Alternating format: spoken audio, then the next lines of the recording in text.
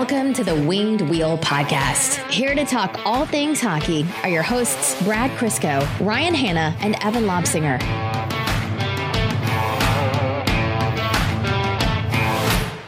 Evan, this is a big day for you. Yeah, I'm basically done with sports for the year. I'm good. My year has been complete.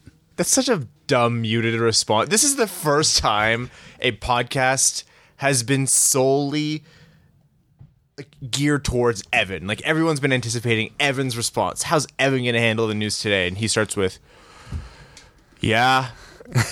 I'm done. That's Evan. He's done. It's summertime. Evan is here. Nothing else in sports can add up to today, basically, for me. Where does this rank hockey, like not including hockey or the Red Wings, where does this rank in the all-time greatest Evan Lobsinger sports moments?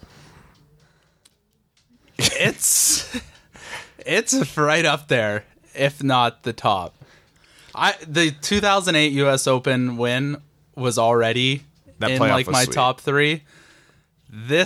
My top five sporting moments have at least 2 or 3 Tiger Woods moments now. Now, to the 2008 U.S. Open, that was when he was on one leg, right? Yeah, he blew his ACL or MCL and basically played the final round, or I think it was just the final round on one leg. The playoff with Garcia. Rocco Mediate. Oh, okay. That was the next day, but he needed that massive 15-footer to drop, and he did, and that's when he did the double fist pump, and yeah. And then 2008. And then here we are 11 years later. His kids have never seen him win a major. Oh my God. Yep. I never thought of that. Yeah, Tiger Woods wins his first Masters Kids ruin everything. title since 2005. 14 years after his last Masters, 11 years after his last major, when the guy hit rock bottom twice. Not through faults that wasn't his own, and we'll get that out of the way for those of you screaming at your... In some ways, yes. In some ways, no, because the injuries were not his fault. Oh, yeah. He was at a certain low where no one thought he'd play again. Oh my God. When he started playing, he looked like he shouldn't. You know what? Whether or not you like Tiger Woods, you have to admit one thing. Golf is better when Tiger is on top. It's hard to tell at the Masters, but when I watched the Tour Championship and everyone was following behind him, that's it. I've never seen anything like that at a golf tournament. So I was in a hockey tournament this weekend, and in the upstairs part of the arena there's a bar. So when ours was the last game, so when we got up there, I think Tiger was on hole 16. Now in this bar, it's a hockey bar, obviously, in a hockey arena, so they have 20 TVs around, and on 19 of the TVs is the Islanders-Penguins game, and it's 2-1 in the third period. No one's watching. Everybody's at the one TV that's showing the Masters. Maybe that's a hint. Yeah. Literally the moment Tiger sunk the putt to win it, Leo Komarov scored to make it 3-1 Islanders, and nobody noticed. Nobody reacted. Tiger Woods is the biggest athlete in sports. There's nobody who can glue someone to a sport that 99% of people don't enjoy watching quite like he can. If Tiger, now here's a hypothetical for you two, and I'm going to bring this back to hockey. If Tiger, he's currently at 15 majors, he's 3 away from Jack Nicklaus's record of 18. If he breaks that record, gets 4 more majors before he retires, does he retire from the sport of golf as a player as dominant or more dominant to their sport, like equivalent or greater to Wayne Gretzky? Tiger isn't a dominant he's not the dominant force of the PGA right now. No, but when you look up over to 2008, especially when he was 20 years old, he was hitting the ball 40, 50 yards further than the next person. He rewrote golf. Nobody watched any other groups because he was already up by 10 strokes on Sunday. The tournaments were over. He blew everybody out of the water in his prime. Yeah, prime Tiger. There's Tiger, MJ, and Wayne. I don't think anybody else is even in the conversation at their peak. There was a video or an interview with Colin Montgomery when Tiger played his first Masters. And at that point, Colin Montgomery was the number 1 rated golfer in the world. Everyone is expecting him to win the Masters. And his first rounders, a practice round, Colin played with Tiger. And he's like, oh, everyone's talking about Tiger. Everybody's talking about Tiger. So they play this round, and then they interview Colin. He's like, oh, what was it like playing with Tiger? He's like, I may as well go home because he's going to win this weekend. And that was his first majors win, and I think he won by like 10 or 15 strokes. It's absurd how good he is, and the fact that he came back from like spinal fusion. He's had like 4 back surgeries, 4 knee surgeries. He was at an all-time low in his personal life. The fact that he can come back, and golf is such a mental sport, let alone a physical sport, for him to come back and actually win. And right now on the PGA Tour is when there's a ton of guys who are really, really good, and anyone can win. So the fact that he could win today is huge, and it's like probably one of the craziest things I've ever seen in sports. For those of you wondering the level of analysis that Evan can bring to sports, there is your first insight into it 4+ years into the Winged Wheel podcast. And today was the first round where we've seen the Tiger effect, where his playing partners melt into absolute garbage. Oh, yeah. They were cheering when Molinari went into the drink. And it's crazy because Molinari is known for being very consistent and very mistake-free. For him to hit one fat on 15 into the water like I would, it was crazy. And Finau disappeared too. Finau's relatively new though, so that's a little understandable. Tiger's his idol, and he's basically Tiger got him into golf. So to be playing with him on Masters Sunday, I'd be shaking in my boots. Now, as much as we are enthralled by Evan just kind of melting into his passion here, we do have to bring it back to the hockey. Welcome to the Winged Wheel podcast. I'm Ryan Hanna. I thought we were doing Game of Thrones analysis. We're getting to that next week. No, this is the Game of Thrones hype preview. I'm Brad Crisco. I don't know if you guys know who I am, but I'm Tiger Woods. Our third most esteemed guest we've ever had on this episode, behind Ron McLean and Evan Lobsinger when he's been on. On today's docket, I was going to make a golf pun, but it escaped me. We're going to talk about the playoffs, obviously. On today's tee box, I think is what you're looking for. Yeah, there it is. The Women's World Championships ended in controversy? Heavy controversy? IHF controversy? I'm stunned, Ryan. Stunned. You guys are going to have to talk about the past 4 days in sports because I, honest to God, watched none of it. Well, we'll fill you in as we do. Okay. And we will do our first mock draft of the off season for the Red Wings. This will be picks 1 through 15, the picks that we know. Since those are set. And we'll be running through those. Quick hits, overtime, and then we are going to escape to go watch episode 1 of Game of Thrones. Yep. The playoffs. Oh, boy, has this been an eventful first few games. It's going to be fun. We might get Evan's live reaction as he finds out what some of these series are at. All I know is there's been a suspension and Kadri's been up to his normal shenanigans. Yeah, I think we can do a whole episode just on last night's game. Oh, God, yeah. We're going to start with Tampa Bay, Columbus. As everyone expected, Columbus is leading 2-0.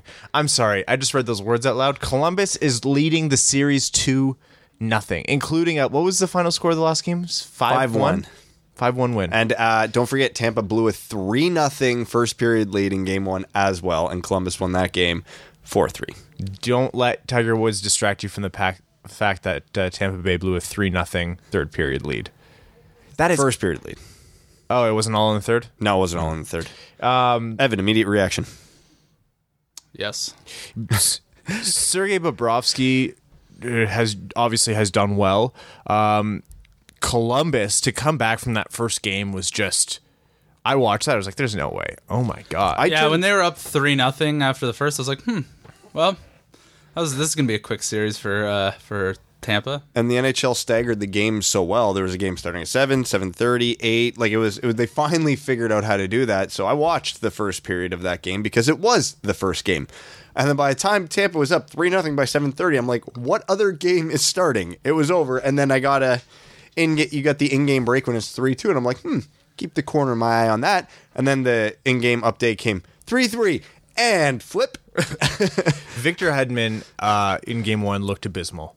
That's, if I had to pick a game for him that he would want back most in his career, it would be that game. It just didn't click. It didn't make sense. Well, someone ripped off his mask, and it was Jonathan Ericsson. Yeah, honestly. Well, Hedman hadn't played for 2 weeks before that game? He's been battling injury, as we know tonight, because currently, as we speak, game 3 is starting, and Hedman is not playing. So, in a game where they could go down 3-0 on the road, he's hurting. Yeah. There is no way around that. And again, as much of an offensive juggernaut as Tampa is, that team goes as Victor Hedman goes. Yeah, and that's not an indictment onto the team. It's a testament to how good Victor Hedman is. Yeah, when Victor Hedman's on his game, the rest of the team doesn't really need to worry about much defensively when he's on the ice. Now they do. That's even if it's just that slight little mental, maybe I shouldn't pinch. Maybe I shouldn't go in that deep. Maybe just that split second. This is the professional hockey at its best in the playoffs. So that little bit of a second guess is enough to give Columbus the advantage in situations, and it looks like they're jumping on it. Oh, and they did a phenomenal job of jumping on it. Tampa Bay has played poorly. Nikita Kucherov was frustrated and slammed. I can't remember his name. Marcus Nunavara. Tripped him and then slammed his head into the boards and got a very lenient, in my mind, 1-game suspension. That should have been 2 or more, in my mind. Had that been Alex Killorn, do you think that would have been 1 game? Yeah, I think maybe the NHL didn't want Tampa out of the playoffs so early. Maybe the 128-point guy who probably... Because don't forget, the awards are voted right after the regular season ends. So, as they probably already know, Hart Trophy winner to not be suspended for too much of the playoffs. Yeah. Considering if they were suspended for if he was suspended for 2 games, he might not have played again these seriously. playoffs. So Hedman playing terribly, Vasilevsky it looked like Swiss cheese out there. Kucherov making that boneheaded mistake, and there's a lot to be said about Tampa messing up, but credit to Columbus, starting with that comeback and then just absolutely dominating when they could have walked away saying we stole one on the road. The series is still in our favor now. We stole one on the road. Credit them for absolutely pummeling Tampa Bay in the next game. Now, the crazy thing is, as a testament to how good Tampa Bay is, Kucherov's out this game and Hedman might be out for all we know the rest of the playoffs. You still that comfortable throwing money on Columbus to finish this series off? Now, is Tampa Bay the 0-2 Red Wings or the 0-3 Red Wings? That's the question. Or the 96-62 win Red Wings. We've seen this go every which way.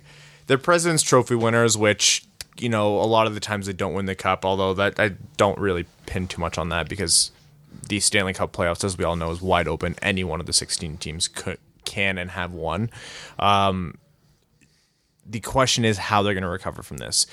They're not rookies. This isn't a young team being successful for the first time. Tampa Bay is truly the San Jose of the current mini era, if that makes sense. Like, the expectation is for them to win and win it all. They have the talent. They have the pedigree for success. It now has to translate into playoff success.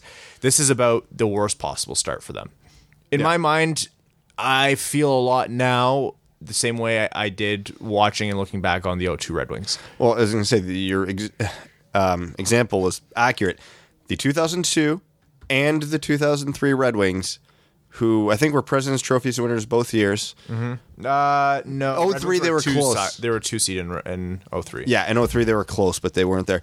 Both teams went down 0-2 at home in the first round of the playoffs. One of those Red Wings teams won the cup. One of them got swept. Mm-hmm. Tampa, do or die. It's hard. Now's the time. I would love to say that Tampa, just underperformed, but if Hedman's injured and Kucherov's out for Game 3 and Vasilevsky needs a big rebound, that's a lot. That's a lot that has to go their way. They're going to have to dig deep for the next 2 games. And here's the thing, too, that people are underestimating. So Columbus getting in on the final weekend of the season as the 8th seed obviously makes them look like the weakest link in these. Yeah. Here's the thing. They had a bit of a cold snap right after the trade deadline as the new acquisitions came in and they had to gel with their new teammates, their new lines, and they went on a bit of a dip there. I think if you count the regular season, they've lost 1 out of their last 10 games. Columbus right now is reminding me a lot of the 2012 LA Kings. Thank you. I'm so happy you brought that up. A team that went into the playoffs as an 8th seed, but was on such a heater going into the playoffs, they really didn't catch anybody off guard. The only difference in my mind right now between those 2012 LA Kings and how people are perceiving the 2019 Columbus Blue Jackets is that the Kings had to go up against the Canucks in that year, who weren't viewed as the Goliath of the NHL that year, whereas Tampa just tied the all-time win record. They were viewed as the unstoppable force. So had Columbus been playing the Canucks, who, don't get me wrong, back in the day were a fantastic team, but again, not what Tampa's done this year. Not what Tampa was. I think people would have a way different view on what Columbus is doing right now. It would be more of a, well, yeah, no, we knew they'd give them a series instead of, oh my God, what is happening to Tampa Bay? Yeah, Columbus came in, remember that everyone was surprised when they struggled after the trade deadline. Like, they were underperforming by every metric available, most importantly, points on the standings. And when they got into the playoffs, that was with the reflection of they had lost a lot of games that they maybe shouldn't have based on their talent. Not to say that they deserve to be higher up, but that's just where they landed. So, yeah, if I'm any team other than the Goliath that is Tampa, I feel kind of bad about saying, oh, we were playing the worst team in the Eastern Conference playoffs. Oh, it's Columbus. That kind of sucks. I was expecting a little bit worse. I'm way more positive they would have loved to have played like a Pittsburgh or something. You know, like, it's not... Columbus is an incredibly talented team, and we were all kind of shell-shocked when they maybe wouldn't have made it. So this isn't too much of a surprise, and all I can think about is those 2012 LA Kings. I think people are just waiting for Columbus to finally click, finally come together and become this, I don't want to say powerhouse, but the better team than they were looking after the trades. And then absolutely. I think like they were like 7-3 in the last 10. So they came into the playoffs in good form. It was just a matter of time before everything kind of clicked together, and now's the time to get hot. Now, the series that's on everyone's mind is Boston-Toronto, which has been an absolute bloodbath. Started off with Toronto really kind of dominating Boston game one. I was kind of surprised by how slow and unprepared Boston looked. I don't think that Boston looked slow and unprepared. I think that was Toronto doing what Toronto needed to do. They could. Boston has a lot of advantages on Toronto as a team, but they can't outskill Toronto. They can't outskate Toronto. Toronto's too young, too fast, too skilled. Mm-hmm.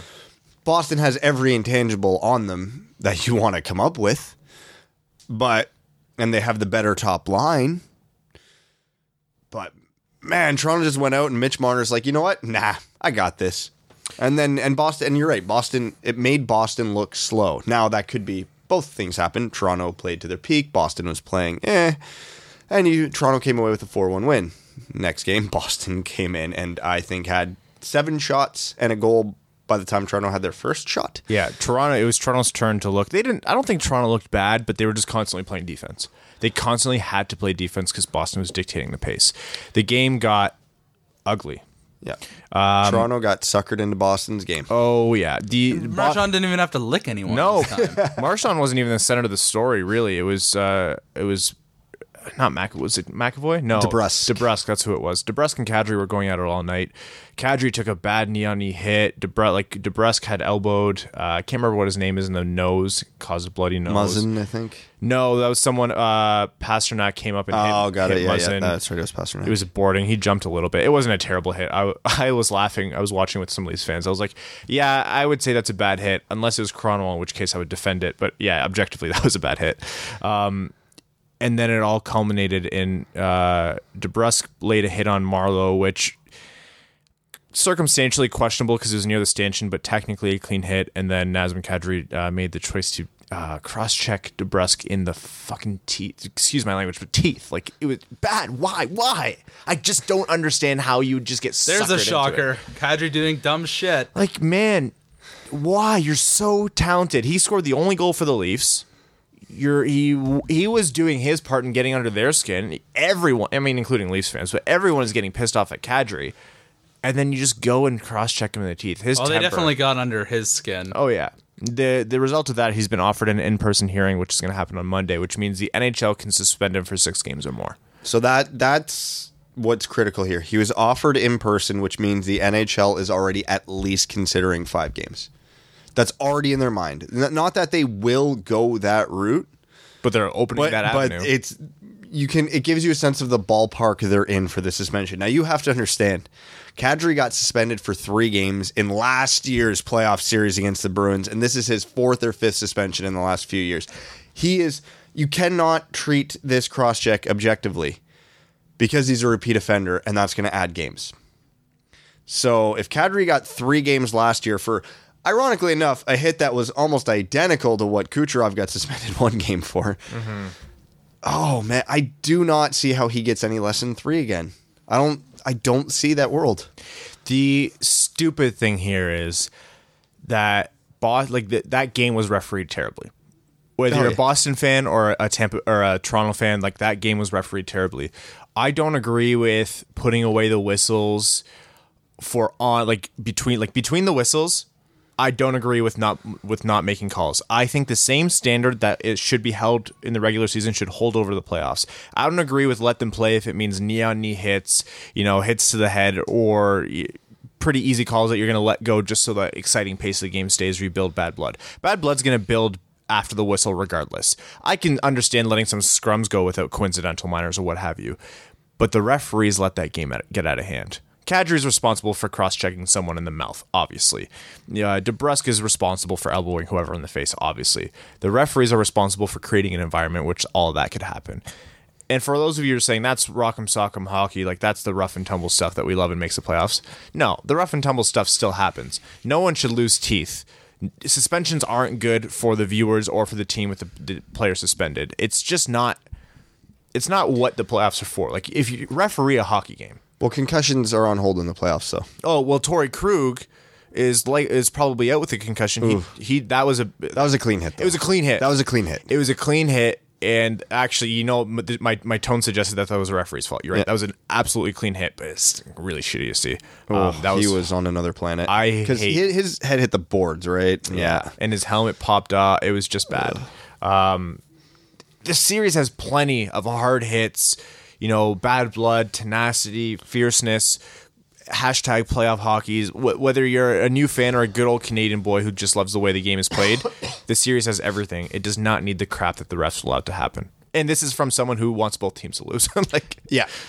This is just not good. It creates a bunch of garbage. Yeah, my personal preferred outcome of this series is the Bruins to beat the Leafs, and then as soon as the series ends, Jeremy Jacobs to fold the franchise. Mm-hmm. That's what I'm hoping for. Game 7, quintuple overtime. The Bruins accidentally get one on an own goal from Ron Hainsey, or better yet, something that bounces off Mike Babcock. Nazem Kadri, first game back, and then Boston loses the next series in 3 games. Capitals, Hurricanes. I'm going to admit I've been rooting for the Hurricanes because A, the memes and pissing off Don Cherry, and B, Peter Mrazek, and C, they just know how to have fun. The Caps have looked good. They're up 2-0. The Caps have looked like the defending Stanley Cup champions. Yep. Weird. The Canes, I don't think, have been terrible. I think there have been spurts where they maybe haven't shown up and played. They kind of look like they're up against the defending Stanley Cup champions, and they're there for the first time in a decade. Yeah, and their next game's at home, and if they win, they need to do the Storm Surge, because right now this series, with no disrespect to either team, this series right now is getting my vote for least interesting series. Which I hate. I hate it because I'm a fan of both teams, objectively speaking, but yeah, there's no good storylines. None of the games have been bad, but they haven't been particularly great. It's Brooks Orpik scored an OT winner, which is noteworthy. Yeah, I guess that's noteworthy. Yeah.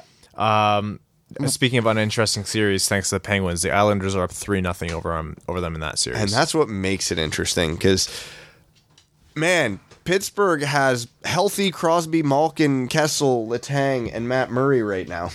And they're down 3-0 to the Valtteri Filppula and Leo Komarov-led New York Islanders. I know Barzal's a thing. Stop. I'm going to be a Red Wings fan here for a moment. I love watching Evgeny Malkin get picked on and suckered into the same thing that happened to Kadri. Yeah. Because he does this garbage. He does this crap every single series, his whole career. And he does it and it goes away and people are like, no, Evgeny Malkin's only a superstar. He's not like rough or dirty or anything. I'm like, no, he is. The guy's prone to anger and outbursts. And he is certainly a lunatic. Yeah. And the Islanders got on that quick. Oh, yeah. And it's funny, too, just how blind even hockey announcers are. So I was watching the CBC broadcast of Game 2, and after the game was over and the Islanders had won, there was just a scrum that broke out. And, everybody's kind of just grabbing their guy. Crosby grabs a guy, whoever else grabs a guy, and it's a scrum. Whatever. You do whatever. Malkin's just running around grabbing almost every Islander he can get a hold on, giving giving them a punch in the face, and then the refs will get in between, and then Malkin will go skate and grab another Islander and punch him in the face, and then all the Islanders would just be like, hell no, and they would pounce on him, and then the Penguins get pissed off because all the Islanders are rushing their superstar. Again, as the Penguins should. They don't know why they're all pissed off at Malkin. And the announcers are like, oh, the Islanders are taking some liberties with Malkin and the Penguins don't like it. I'm like, guys, I'm watching what just happened on your broadcast. I know you've seen this. And it's superstars get this bye in the NHL, and I hate it. And it's surprising because Malkin's not even a top 100 player in the NHL all time. Yeah, he does not deserve I don't this know why he type of gets that kind of treatment. He's no Duncan Keith, who actually also gets the same treatment. He's removed a lot of teeth from Vancouver Canucks over the years. Yeah, and let's not forget he slashed 2 guys in the face and has got a combined 7 games for them. San Jose Vegas has actually been fun. I like that series because I was fully expecting Vegas to How do you dominate. stay awake for those games? Playoff hockey? Adderall. Yeah. Yeah. No, playoff hockey does something to me. I have given up trying to go to bed at 11 for the duration of the playoffs. 11. Wow, wild man. No, I don't actually. I still make it to bed for like 1:30, but saying 11 makes me feel better. Fair enough. Yeah, the sole reason I have a TV in my bedroom is playoff hockey, so that as soon as the last game ends, it's just off. Yeah. Yeah. San Jose is... I don't believe they're going to go far, and I don't believe they're going to go far for the sole reason of goaltending. Martin Jones was pulled in favor of Dell, I think, game 2. Game 2 after, I think, Vegas went up 3-0 in the first 7 minutes. Logan Couture almost lost a testicle. Oh, I can't watch that replay anymore. I watched it twice, and it makes me want to barf. Yeah, no. Yeah, for a team that traded with the Detroit Red Wings, I'm really surprised they took Nyquist and not Jimmy Howard. Steve's genuine surprise when... Wait, they made a trade with the... Oh, my God, why did they not? They were on the phone!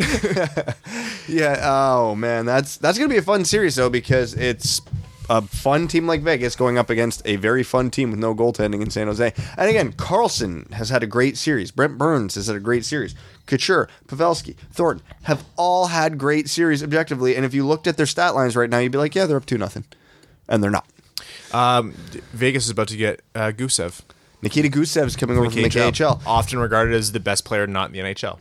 This should be interesting because Vegas isn't the type of team that I could see just automatically giving him a spot because, hey, we heard you're good. Here, get in the lineup. Yeah. I'm really curious to see what they can do because he was, what? Did he win or finish second in the KHL scoring race this year? I honestly don't know, but I know he's up there. I think he won it. I think if they lose game 3, he'll instantly be in that lineup. Yeah, he'll need a few days to go into it. And there's another guy that just got signed that will be appearing in another Western Conference series, which we'll get to shortly. Which we'll do right now. Okay. Calgary, Colorado. Calgary won the first game in dominating fashion. Colorado came back and won the second game in overtime. Because Nathan McKinnon is a human cartoon and is extremely fast. Yeah. Do you know who else is extremely fast? Cale Makar. Cale Makar. Newly signed Hobey Baker Award winner. Cale Makar, who will be making his NHL debut shortly for the Avalanche. Same draft as Heiskanen. Yes. That was a draft where Heiskanen went 3rd. Cale Makar went 4th. Yes. That might be the best 1-2 punch of defenseman in a draft class we'll see for some time. Here's just a fun hypothetical question. Quick poll. Should 1, 2, and 3, 4 in that draft be switched? Heiskanen and Makar go in the top 2, and Patrick and Hischier go 3, 4? I mean, we're living in... Because obviously Patrick should go in that range now, but I'm curious to see where you rank Hischier up against those two guys. Look, I don't want to knock on Nico Hischier, and I think a lot of this comes from bias against other number 1 picks in like 3 years plus or minus from him, who are projected to be better than him or might be better than him. And I also have a bias towards defensemen, but yeah, I agree. I genuinely agree. We've seen Aaron Ekblad go first overall, and I don't think he'll stack up as well as Heiskanen and maybe Makar by the time it's all said. Well, we redrafted that draft, and he went, what, 5th, 6th, something like that? Much lower. Yeah, as of right now, I'd give it some strong consideration.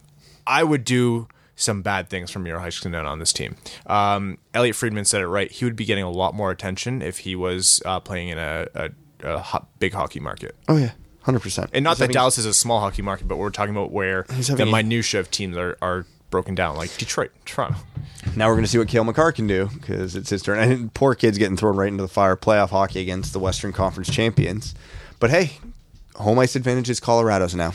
So the Cale Makar contract is interesting because if he plays one game, a year of his ELC is burned. And they've already said it's happening. That's not even a debate. And that means that they do the opposite of what Detroit did with Philip Zadina, which is that they don't play him more than a preset amount of games, so they don't have to protect him in the upcoming expansion draft. I think he'll still be exempt from these. Oh no, they'll have to protect him. They'll have to protect him. Even though I thought it was his ELC, a year of his ELC was burned, but because he didn't play the 10 games. It's something to do with his age and eligibility. Right, because he's 2 years removed from the draft. Yeah. You're right, because he's 20. So, and a lot of people have been criticizing them for that, but here's the counter argument, which I've read actually in quite a few places from Colorado fans, and I'm really impressed, and I tend to agree, is, okay, so they lose Zadorov in the expansion draft, and they also get Makar off his ELC a year sooner, which means his first contract will likely be cheaper because he's a defenseman. They take longer to develop,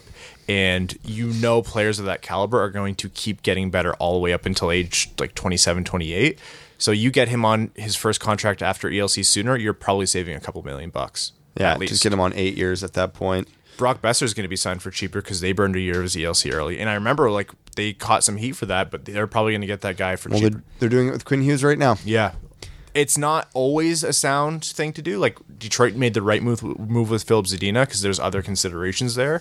And they also don't know what Zadina will be yet. But with Cale Makar, take that. If you lose Zadorov, teams are going to lose worse than Zadorov. Yeah, whatever. It's life. He's kind of like an enigma in Colorado, eh? Some metrics say that guy does not play extremely well, and then you give it the eye test, and when he's not there, you can see that defensive group is missing a huge component of it. Well, now they have Cale Makar, so there's his replacement. Yeah. And again, Nathan MacKinnon, he's fast. He's so fast. It's almost unfair how fast he is, because now Jack Hughes gets compared. They're like, yeah, he's fast. He's not Nathan MacKinnon fast. And it's like, yeah, obviously he's not Nathan MacKinnon fast. The only person who's Nathan MacKinnon fast and that good is Connor McDavid. End of list. But Connor McDavid only has one leg. That's true. Slightly torn PCL. He should be good in time for training camp. Dope. He was mini golfing with a brace on at West Edmonton This Mall. is playoffs, Ryan. We don't talk about Edmonton now. They don't Edmonton belong still here. has 4.5 feet of snow. Ugh. Ugh, gross. Michigan got snowed today. Gross. I golfed yesterday. How was it? I shot a 78. I was quite happy with Nice. that. Yeah. Do you have any old drivers? Are you left-handed or right-handed? Right-handed. The only right-handed driver I have is from 1956. Fantastic. It was actually built in. It was actually made in the area. I didn't know we had a company in that time frame that made drivers. Well, more you know. Fun fact: Bauer Hockey Equipment originated in Kitchener. Oh, yeah. Yep. I knew that. Bauer family. Big in Canada. There you go. A series which I'm very smug about, St. Louis, Winnipeg. I know it's not the most out there pick to pick St. Louis to I go picked all the St. way. Louis, and that's the only one I have right now. I'm not doing great. No, not good.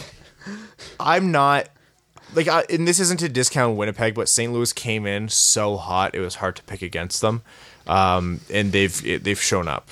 Hellebuck, not good. No, he real bad. If only there was a bottom-feeding team with a very capable goalie who could have. Oh, there's no way they weren't. There was no way they weren't going with Hellebuck after that contract they gave him. No. And but still, it's nice to have an option just in case you need to win hockey Well, games. Brossoit, their backup, had a real good year in the games he played. So I would not be surprised if Hellebuck has a rough game 3 if it's Brossoit the rest of the way. And that's fine. Connor Hellebuck will be the starter for this team next year. One bad playoff does not make it the contract, Hi, Sergei Bobrovsky. No, he's going to Florida. We all know it. No, I mean, Oh, yeah. bad playoffs. Yeah. Right? I think people get too hung up in the moment. People evaluate goalies way too tangentially for how crazy mental their game is. You can evaluate a player based on a whole season and probably get a good trajectory of where they've been and where they'll go most of the time. But with goalies, it's just we get a terrible Roberto Luongo this year, but he's had 11 amazing seasons before. Let's not count him out. He'll probably be amazing again, which actually happens. So, yeah, Hellebuck might cost Winnipeg this series, but... Oh, he definitely cost him game 2. Yeah, it's not been great. Yeah, when Ryan O'Reilly takes a wrist shot unscreened from the top of the circles and it beats you under the arm, that's not Patrick Laine shooting there. I know you're not ripping on certified Butte Ryan O'Reilly right now. nemesis of all Tim Hortons around. Yeah, I was going to say, I'm ripping on Tim Hortons' true. sponsor, Ryan O'Reilly. Nashville, Dallas also tied 1-1.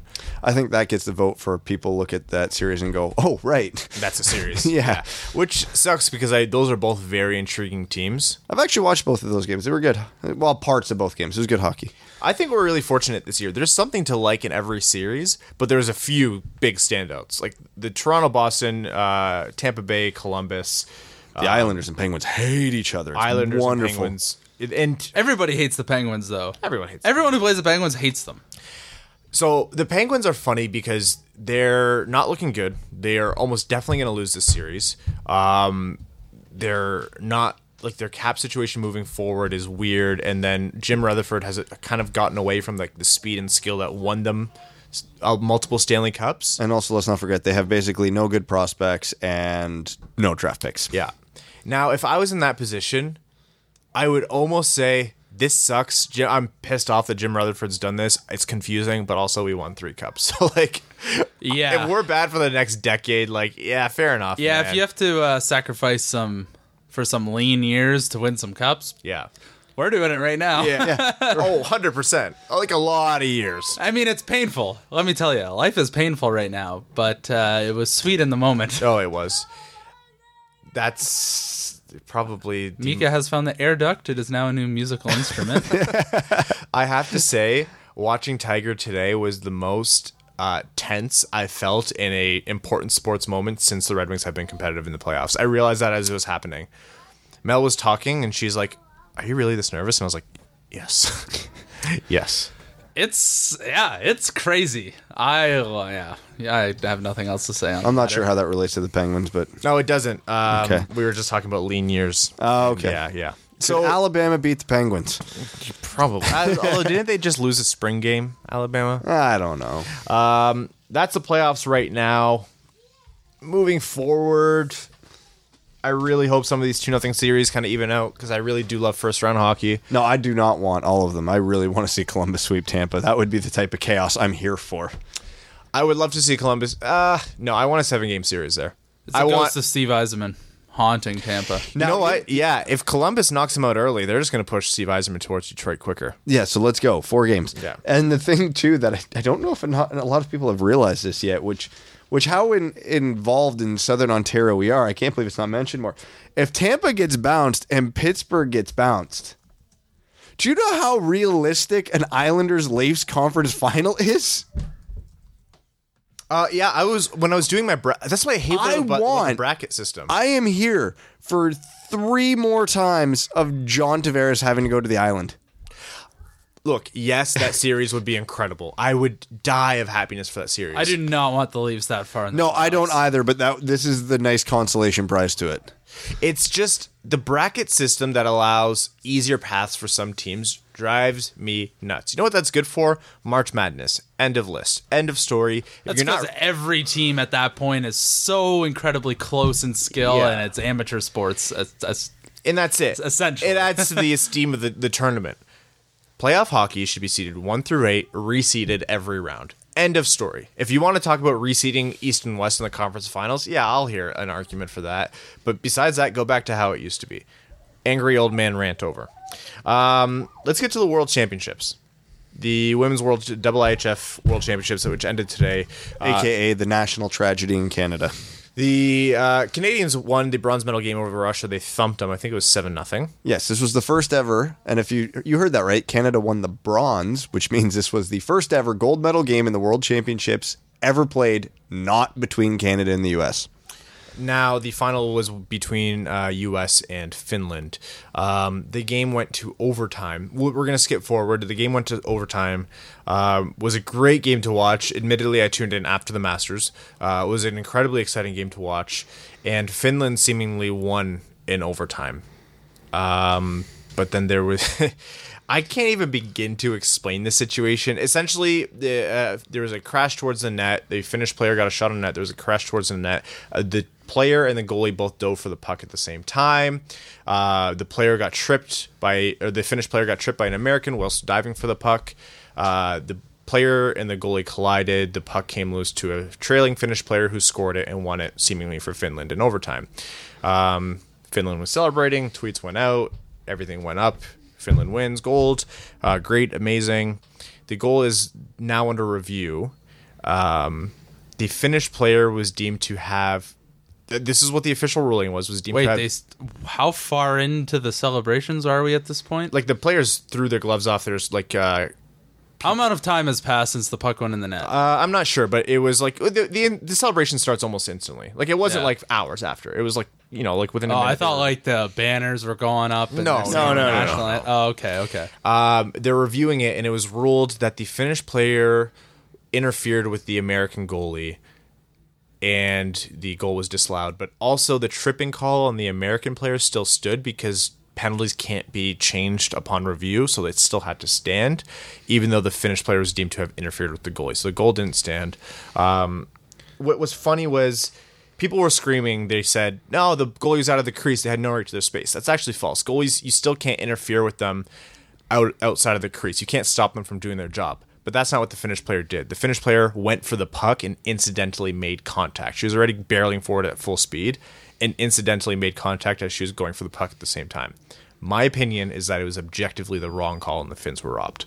Yeah, I agree with the call. On an aside, With the call or me? with the call, with the rules. Oh. I understand that it's a rule that you're not allowed to interfere with the goalie when they're outside of their crease. I hate that rule. If the goalie leaves the blue, it's at your own risk. Now, I'm not saying, now a lot of people take that as that it's open reign to just go and belt the goalie. You can, if you purposely hit the goalie, you get a roughing penalty is how I would police that. But yeah, incidental contact like that, if it happens and you knock the goalie behind the goal line because the goalie was diving for a puck that you were going for and you two just hit each other, goalie knew the risk coming out of the blue. But the rules agree with what you just said. I agree the rules state that. So I understand that that's irrelevant to this, but I just wanted to throw that in there because I hate the way that rule is structured. Because that's what they deemed to have happened here. It was just, I don't understand how they came to that conclusion. The only thing I can think of is that they said the Finnish player didn't make a reasonable effort to get out of the, to not make contact with the goalie. She was falling.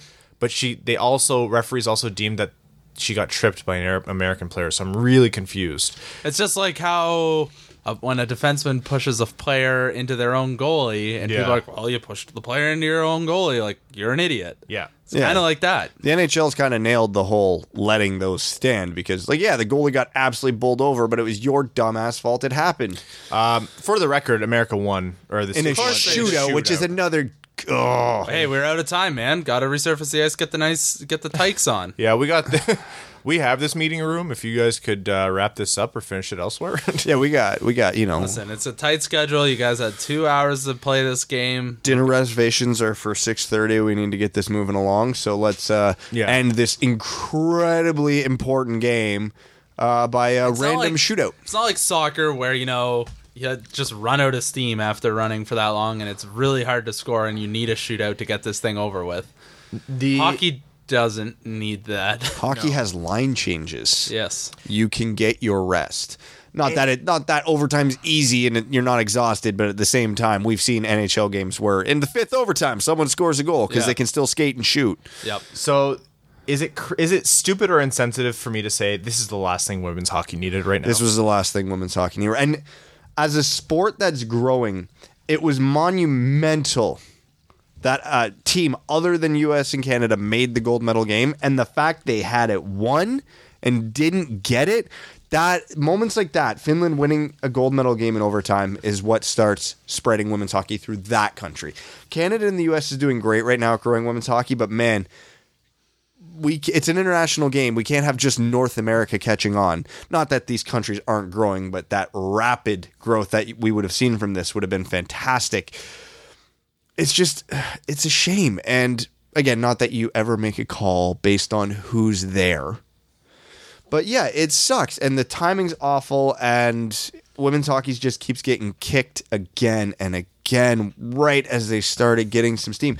And also for our listeners who aren't huge followers of women's hockey, you need to understand the women's world championship is not like the men's world championship, where the men's world championship, most of the good top players aren't there because they're in the playoffs. The other ones who are there are loaded. Yeah.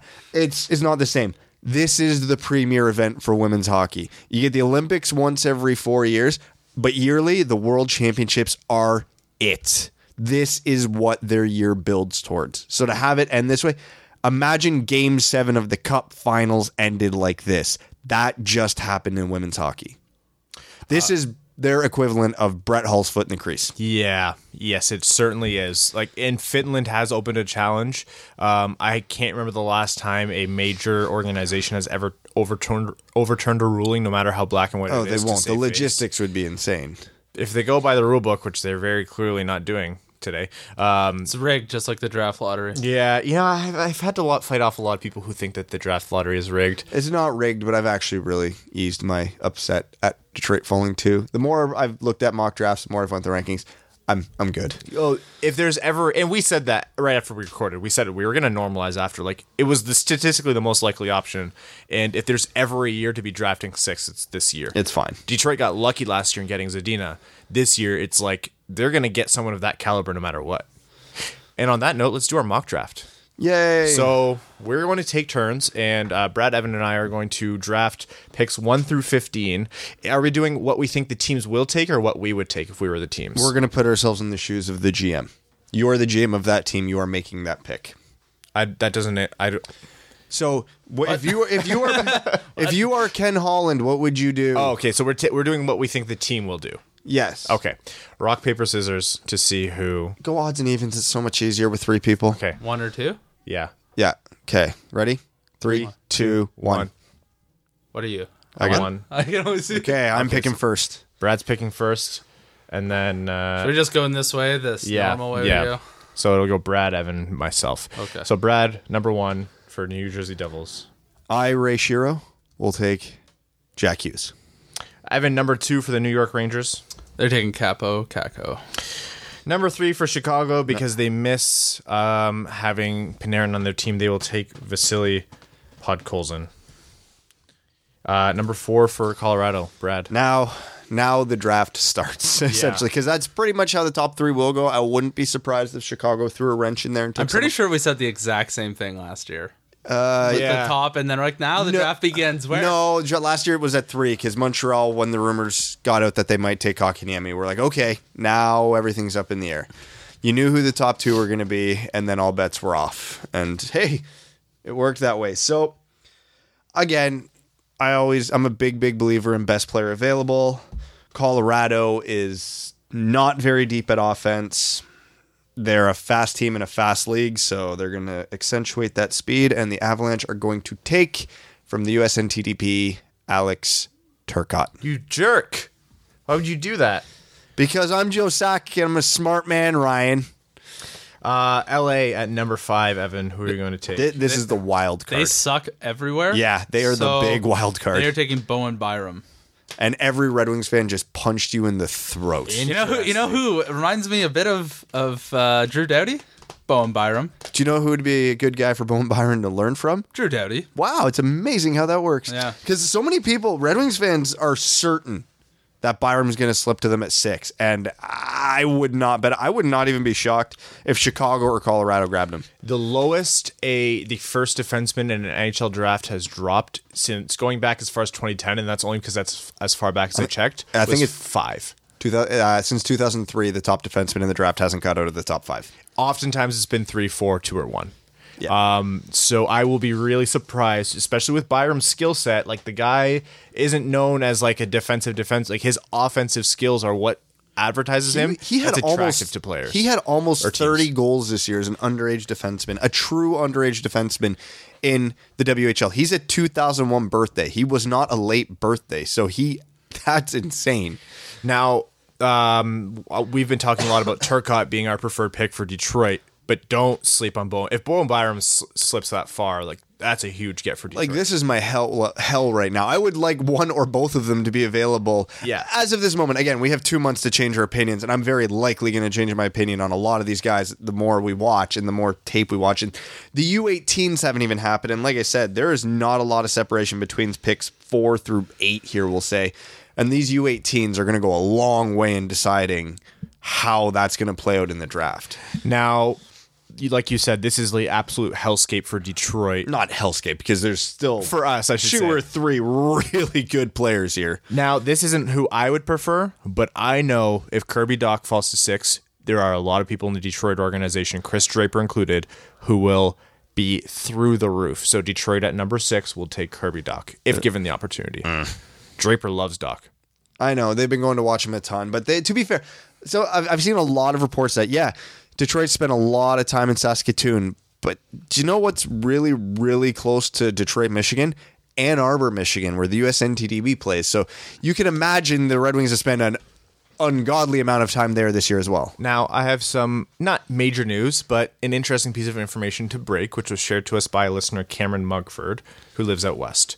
He DM'd us and said, just bumped into Draper at the Blades Raider game, the playoff game, and jokingly said, take Kirby Dach at number 6. Draper responded and said, he's not going to be there. Interesting. So Interesting. The team very clearly thinks highly of him, and either from how highly they think of him or where We're they getting know, Bowen Byram. where they know the rest of the organization. I will be very surprised if Chris Draper, who obviously is very in touch with scouting departments across the league, doesn't think Dach's going to be there at 6. I would put my money on the fact that him not being there at 6 or at this stage. So thank you, Cameron, for sharing that with us. And that's Anyways. Yeah. Here's Wonderwall. Go number back. 7, Brad, Buffalo.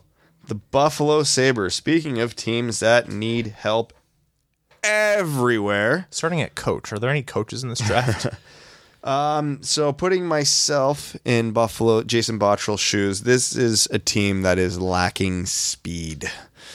They need a physical, fast, aggressive center, and to me, that sounds a hell of a lot like Dylan Cousins. So I think Dylan Cousins goes to the Buffalo Sabres at 7. Number 8 for the Oilers. Evan, who are you taking? Trevor Zegras. Really? Because they blow. You're going with another center. For who? The Oilers. Oilers? Yeah, They need. He's slid at this point in our mock draft, so they will be more than happy to take him. Do they reach for a Soderstrom or trade down to justify taking a different defenseman? I think they need to take it forward here. Yeah. All things being equal, again, never draft for need unless it's indistinguishable in talent if you're split on a guy, which, again, the way this draft is shaping up might actually be the case in a lot of picks. But, man, McDavid can't and Draisaitl can't do it all. They need some secondary scoring. So if you can get a playmaker like Zegras to start getting Nuge the puck a little more or whoever, yeah, you do it. Number 9 for Anaheim, I'm going to go with Victor Soderstrom.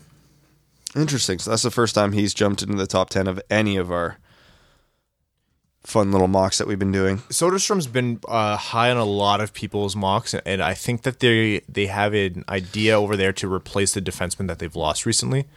I think there's always been this, not obsession, but Anaheim's always been known for good defending and good goalies. And right now they have a good goalie, but he absolutely gets pummeled, and I think they're going to want to start building to get away from that. That's not an incredibly deep analysis, but just in my mind with what's gone before them, I could see them taking Soderstrom there. Number 10 for Vancouver. This is tough. It's tough. This is a real tough one You have because Peyton Krebs on the board. You have Newhook, Caulfield, Suzuki, Broberg, Boldy. so Vancouver kind of needs help everywhere, so they don't have a specific need. I'm tending to lean with a forward here for them because they don't have a lot of depth scoring. I'm tempted to take Peyton Krebs. They would have got a lot of looks at him, but the thought of putting a pure finisher like Cole Caulfield next to Elias Pettersson is too good to pass up, so I have to go with Cole Caulfield here. I think Cole Caulfield's going to jump into the top 10. I wouldn't be surprised. Man, he is the carbon copy of Alex DeBrincat, who Alex DeBrincat in his second NHL season just scored 40 goals this year. Yeah, a lot of teams. Every single team in the NHL feels dumb about Alex DeBrincat. So- Every single one. So fun fact, there's this shot guru in the States who's running a clinic teaching guys how to shoot, how to score, how to read angles, yada, yada, yada, and all that stuff. Not only is Cole Caulfield a participant in this, the guy who runs it is his dad. Inside So if anybody who's wondering why Cole Caulfield is such an elite shooter and goal scorer despite being only 5'7", that probably has a lot to do with it. Number 11 for Philadelphia, who will be upset with Cole Caulfield going right before them. Evan, who are you taking? They will take Matthew Boldy. Oh, okay. You're going Matthew Boldy at number 11. So the USN TDP's triggermen go back to back. And I think number 12, if Minnesota has him there, will be thrilled with Peyton Krebs. Yeah, he should not drop out of the top 10, but it's just so deep. It might happen that way. Number 13 for Florida. Who are you taking, Brad? Oh, man. There's a lot. Florida. Yeah. And this is the first time ever I think free agency would swing a pick. If they don't get Bobrovsky, I think they go Spencer Knight. But if they do get him, I don't think they're going to sit on him for 8 years. This is the first time I would Or bet 7 years. 50% or higher on a free agent going to a specific team. Yeah. I think Bobrovsky's definitely going to Florida. Yeah, because if he doesn't, Spencer Knight would make way too much sense here. But yeah, I think Bobrovsky's going there. So Florida needs a ton of help on defensemen. So I am going with Mississauga Steelheads' Thomas Harley. No, you're going Harley that high. Billed as this year's Thomas Chabot. Number 14 for Arizona, Evan, Oh, Arizona, eh? who need help with staying healthy. So pick a good trainer. Unfortunately, I don't see any of those in the draft rankings, so they will take Arthur Kaliev. Kaliev, yep. I actually like that pick a lot. The 51 goal scorer out of the OHL. And number 15 for Montreal, who... Oh, do it. Do it. What do you mean, do it? Do it. Do it. Do it who? It's your pick. Don't listen to Brad. Unite the brothers. Don't do it. Don't listen. Unite the brothers. Chaos. I don't have him that high on my list here, but do it. Oh, I didn't even look at what your list was. I'm working off of a different list. They'll take Ryan Suzuki. Yeah. For a second, I was like, who are you asking for? Because I had like Newhook up there still. I was looking at Robertson. I was looking at McMichael. I was like, oh, no, he's talking about Suzuki. So the only guy we had in my top 15 that we didn't pick was Newhook? Philip Broberg. Oh, we didn't. No, sorry, Philip Broberg and Spencer Knight. So Broberg really, in a different world, I can see them taking Broberg. Like, oh, yeah. They're gonna want a defense to succeed after Shea Weber. I had Suzuki at 17, so it's the right range for him anyway. But Yeah, we're Team Chaos here. yeah, Team Chaos, bring the brothers together. The brothers Suzuki. First, our first mock draft, we're going to be doing 3 main mock drafts. One now, one after the playoffs are over, and one right before the NHL draft, at least. Because after the playoffs, we'll know the full first round order, so that will be the first 31 team mock draft we will do. Number 1 overall to Jersey, Jack Hughes. Number 2 to New York, Capo Caco. Number 3 to Chicago, Vasily Podkolzin. Number 4 to Colorado, Alex Turcotte. Number 5 to LA, Bowen Byram. Number 6 to the Detroit Red Wings, Kirby Dach. Number 7 to Buffalo, Dylan Cousins. Number 8 to Edmonton, Trevor Zegras. Number 9, Victor Soderstrom to Anaheim. Number 10 to Vancouver, Cole Caulfield. 11 to Philly, Matthew Boldy. Number 12 to Minnesota, Peyton Krebs. 13 to Florida, Thomas Harley. 14 to Arizona, Kaliev. And number 15 to Montreal, Ryan Suzuki. There we go. Let's see how that changes between now and next mock draft. I'm really trying hard to not paint myself into disliking a prospect or anything like that. But man, if Zegras and Cousins are available at 6 and the Red Wings pick Dach, I'm going to be rattled. And I love Kirby Dach as a player, but he is not what Detroit needs, and I don't think he's objectively more skilled than the other two. If we were doing what we would take, that would be a different order.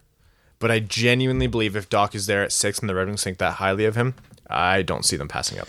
Man, how could you, a team that lacks a playmaker in Zegras is, don't get me wrong, Dach's a playmaker too, but man, if Zegras is there, how do you not?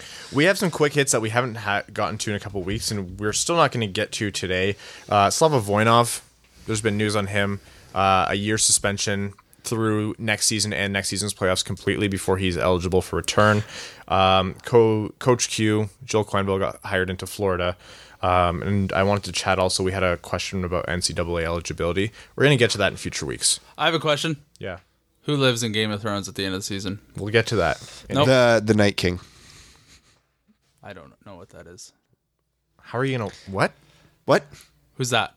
The dude without spoilers, the dude with the spear. Oh, okay, yeah. Okay. The Night King. The guy. His whole I didn't season know is he had based a around. name. I did not know he had a name. You know, I thought Evan was a little too into it this episode. We're going to get over to Patreon, where, of course, all of our Patreon contributors get their comments and questions read out on air as our way of saying thank you for supporting the show. Baxter says, if you had to choose Mantha or Athanasiu, who would you rather have on your current beer league team? On my beer league team? Beer league? Athanasiu, just so I can sit back and watch him go. Yeah. No, I want Mantha. Mantha Nobody just likes a guy rip 'em. who skates faster than everyone, who looks like a big dust show. Yeah. Athanasiu. Listen here, I take personal offense to I was that. going to No, say, Athanasiu plays beer league the way I would like to play I beer haven't league, and that's tried not in like- beer league in Yeah, we know. 8 years. Yes, I've played with you. I'm aware. Evan is the hashtag too cool in every aspect of his life. Yeah. Dan Bell says, hey, gents, hope all is well. How awesome is it to watch the Pens get pushed around so far? Love it. Especially watching Malkin pout like the big biatch he is. Some great playoff hockey so far. Peter's doing well. Jensen having a good series too. Hopefully by the time you read this, Tiger will have won or close to winning another green jacket. Oh, and nothing makes me happier than watching Tampa lose 2 at home. How great would it be if they got swept? That'd be a glorious day. Anywho, no real Red Wing stuff from me. I expect nothing different from Holland this offseason, so can't wait for the draft preview stuff. Cheers. Hey, happy days for Dan. He's really loving the way the playoffs are going. Jacob Lozen says, sup, dudes. I'm still laughing at Steve Dangle talking about the Leafs Wings rebuilds in a Bane voice. I'll never be able to watch The Dark Knight Rises again and take it serious. Good playoff hockey to be watched. What teams are you guys pulling for? I'm secretly liking the fact that CBJ is bringing the fight to Tampa. I'm team chaos in the playoffs, so this has been fantastic so far. Truly pulling for the Hurricanes. Other than that, I just want good hockey and also chaos. Also, I just want to say for the Dangle episode, he got here. All of us had a long day, him the longest, and I'm just sitting here like, we're making this poor guy record so late at night. We are all wiped. Like, we didn't start recording until 10:30. And that was, I'm sorry, Evan, that was one of the funniest episodes in terms of how funny it was for us to record that we've ever done. We were like heaving behind the mics. We had to turn our faces away so you just wouldn't hear the back of our throats. Oh my God, funny story. That just reminded me from the tournament I was in. So the tournament team I play with, I just finished up a charity tournament, which, by the way, thanks to those of you that donated online. I did, it was for the Canadian Cancer Society, and I tweeted out a link for donations, and a couple of you donated, so thank you. But I don't personally know a ton of the people on the team. It's a bunch of my wife's work friends.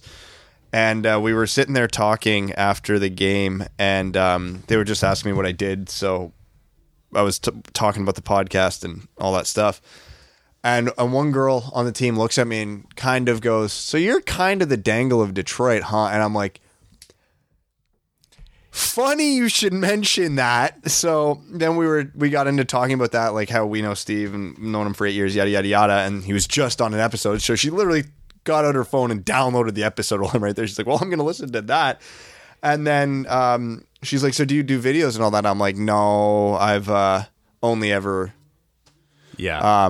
I actually submitted one. I was on one of Steve's this year, and I'm like, if you saw the game where Larkin scored the OT winner, she's like, no, wait.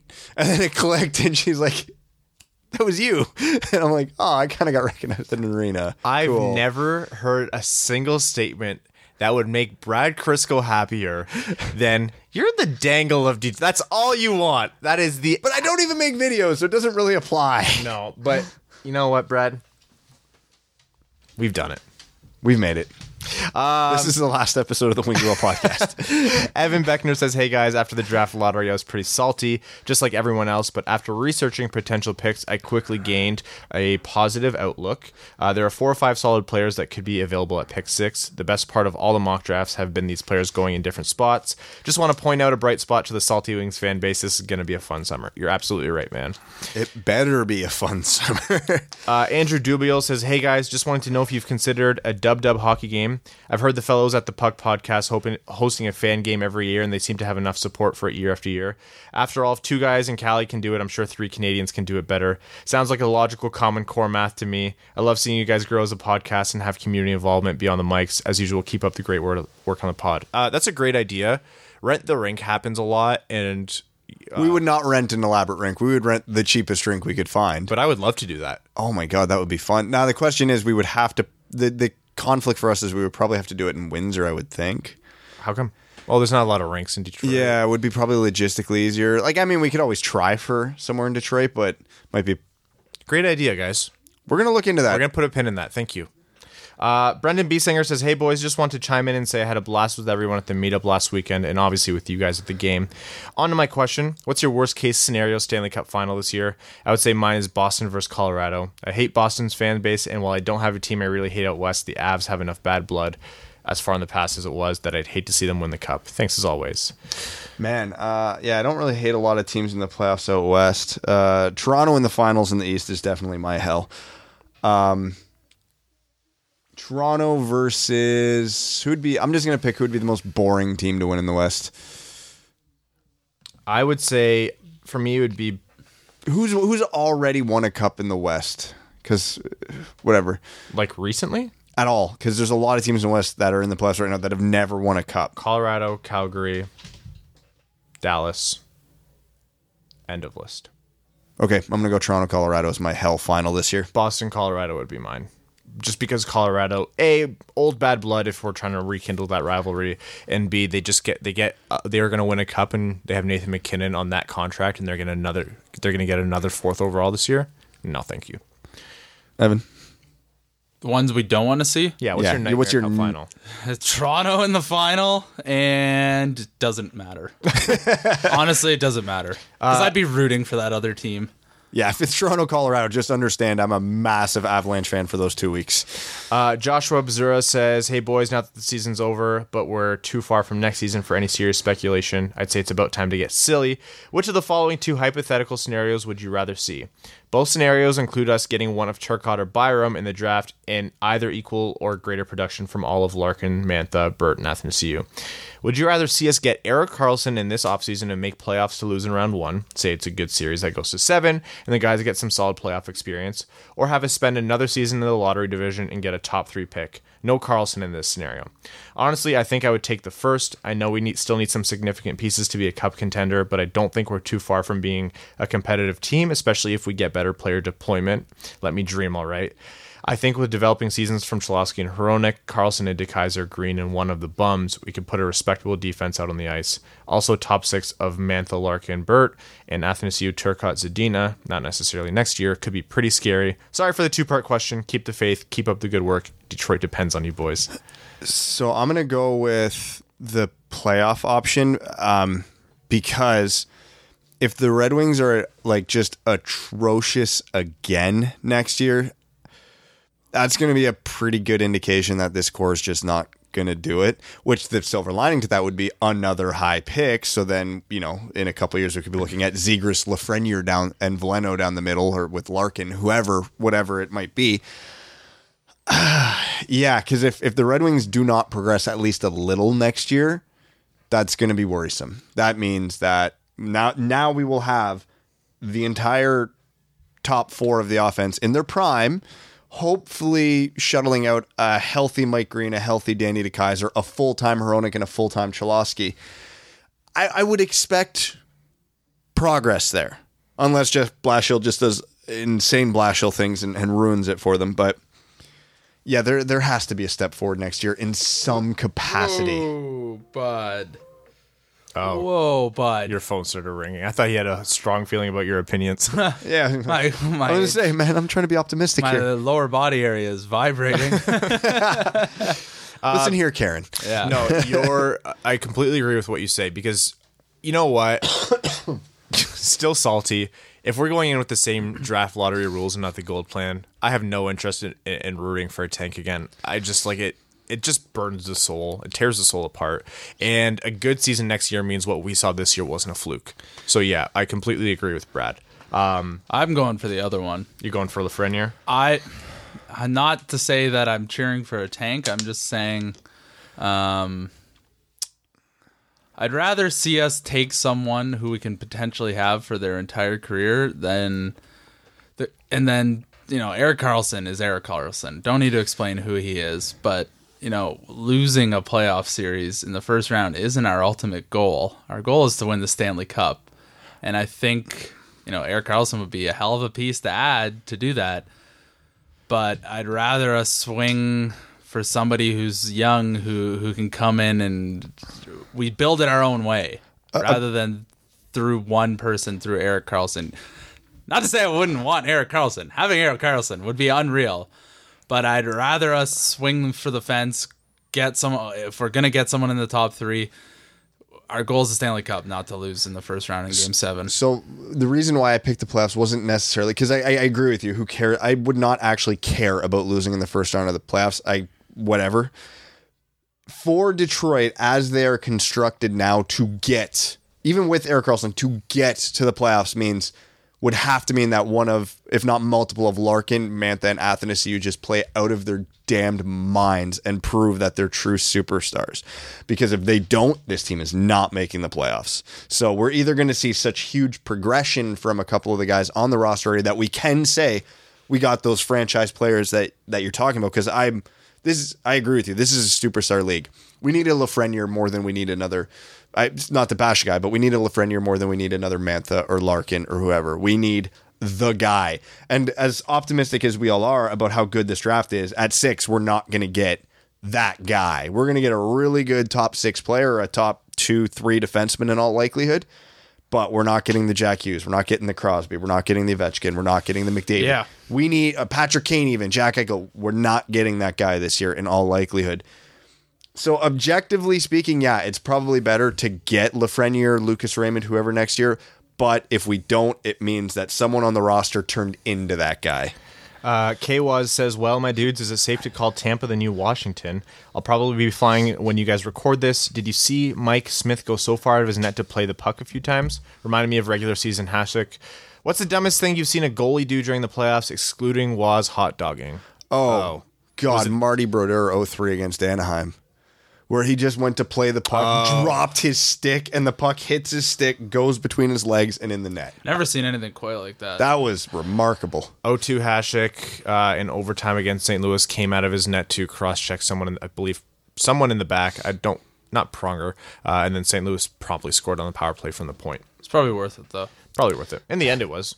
Adam Flett says, morning all. If no one minds, I'm going to start with a beer rating. I had a Chipotle Porter this week, and it was spicy. Not my cup of tea, but incredible flavor to be sure. Do any of you guys drink porters? And if so, what's your favorite? I'm not going to drink a Chipotle Porter, I'll tell you that. I had a habanero beer the other day, and I really loved the way they put the heat in it. It wasn't like a spiciness, but your mouth almost had that, like a dull pain that you do after you recover from eating a hot pepper. Nothing you said there sounds appealing in a beer. They didn't sell that one. Your face looking at me like, what in God's green devil earth? I'm like this. I understand what you're saying, but what I can't process is, does this sound enjoyable to you? I don't understand the words. Brad's not a hipster. No. Brad does not understand hipster beer. I like porters. I don't love them so much where I have a favorite, but I'm always happy to try them. I always try to make the mistake where if I'm going to a party and I'm trying to bring a lot of beers, so to speak, to have a few ginger ales at night, and I'll bring something heavy like a porter, and after 3, I'm like, I just had a third dinner. I can't keep doing this. I just fall asleep. Yeah, it puts me right out. Yeah, that's a dinner beer. That's not a party beer.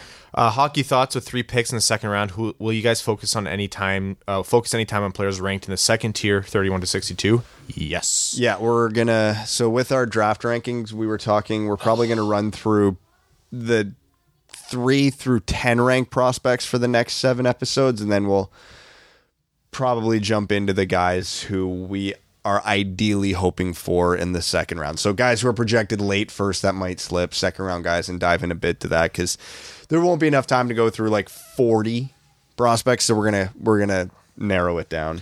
As always, thanks for the pod. The Dub keeps the UK up to date with Red Wings hockey. Thank you, Adam. Marissa says, all right, I'm exposing my stupidity because I'm trusting you good Canadian boys to be nice. This season was my first time watching hockey, so my hockey IQ is pretty low.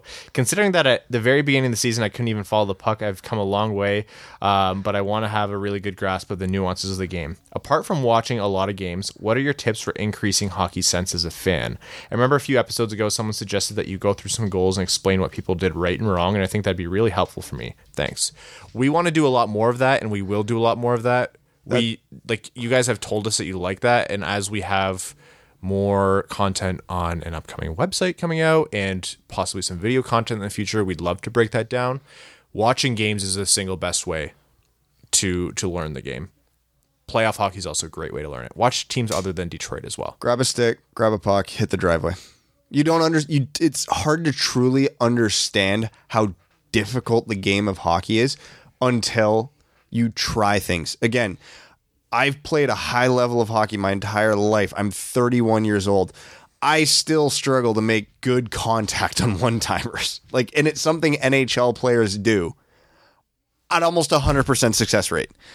It's hard to do the thing. So you'll learn even screwing around stick handling, how the slightest shift in an angle on the stick can impact that. How if your center of gravity is on leaning this way, but the puck's going that way, how weird it is. There's just look for the intricacies that might not look like anything, but are something. So if a guy is standing in the slot and the puck comes to him and he shoots in the net, simple play.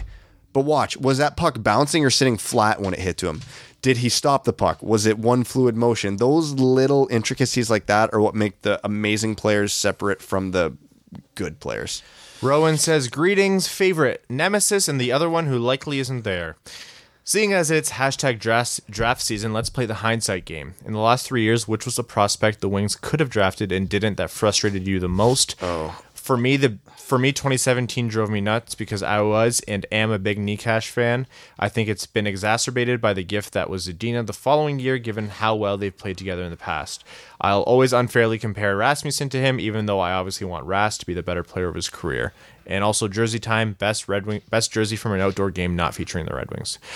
Draft. Okay, draft. So I'm going to agree with you on Rasmussen, and I really don't want to make the comparison this early, but I feel like this will be the Kirby Dach.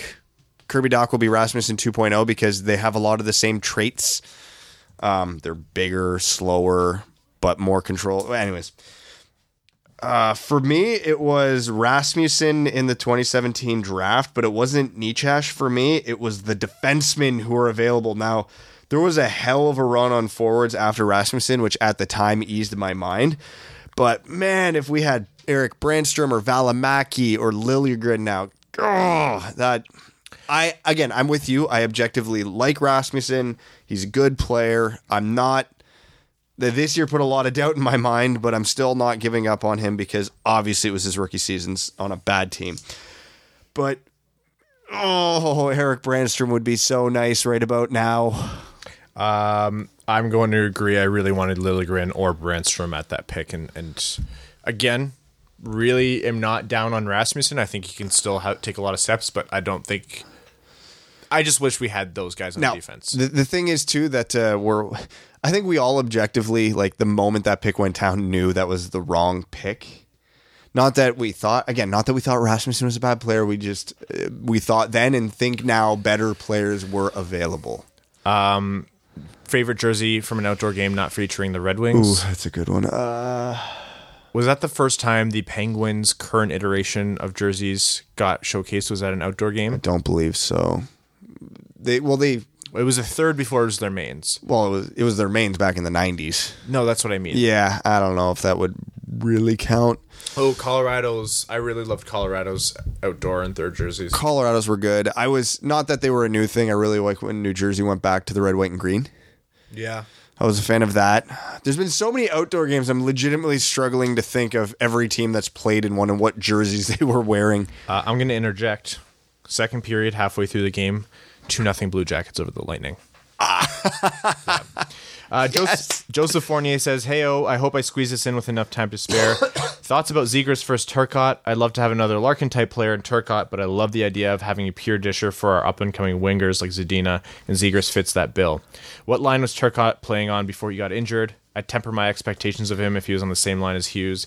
Zegras is the second line center on the team between what looks like a rotating door of wingers, correct me if I'm wrong, and still has put up excellent numbers. So in some too early prospect rankings, what do you think?" Zegras has actually played more with Hughes this year than Turcotte. Turcotte spent almost no time with Hughes. From Caulfield. From the games I've watched, I'm going to absolutely preface that by saying, so I can't say for sure that Turcotte's never played with Hughes, but I know Zegras played a good amount of time with Hughes. But you're right, did spend most of the season as a second line center. So here's where I'm at. Zegras is Zegras is the type of player the Red Wings need more. They need that pure playmaker, which is why I can understand why Dach would be so appealing to them. But as of this moment, I just think objectively Turcotte is the better player, which is why I have him ahead of my rankings. And if I was Detroit and had both available, I would go for him.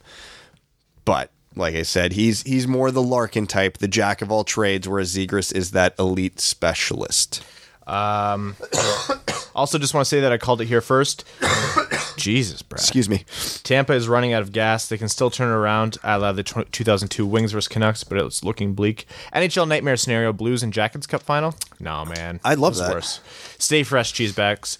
Garrett TV says, "What, guys? What are your favorite and least favorite board games? Also, if you haven't played Ticket to Ride, I highly recommend it." I was just gonna say Ticket to Ride. I love. I'm not a big board game guy, but F Monopoly all the way to the sun. Yeah, seriously. Monopoly just has too many iterations, and the real rules don't make for fun board games. So. No, it's a terrible board game. I don't know if I've ever truly finished a game of Monopoly. It's a simulation of how shitty life is, and why did I need that? I'm playing board games. At least let me have that. No, I love Ticket to Ride, and shout out to Uno.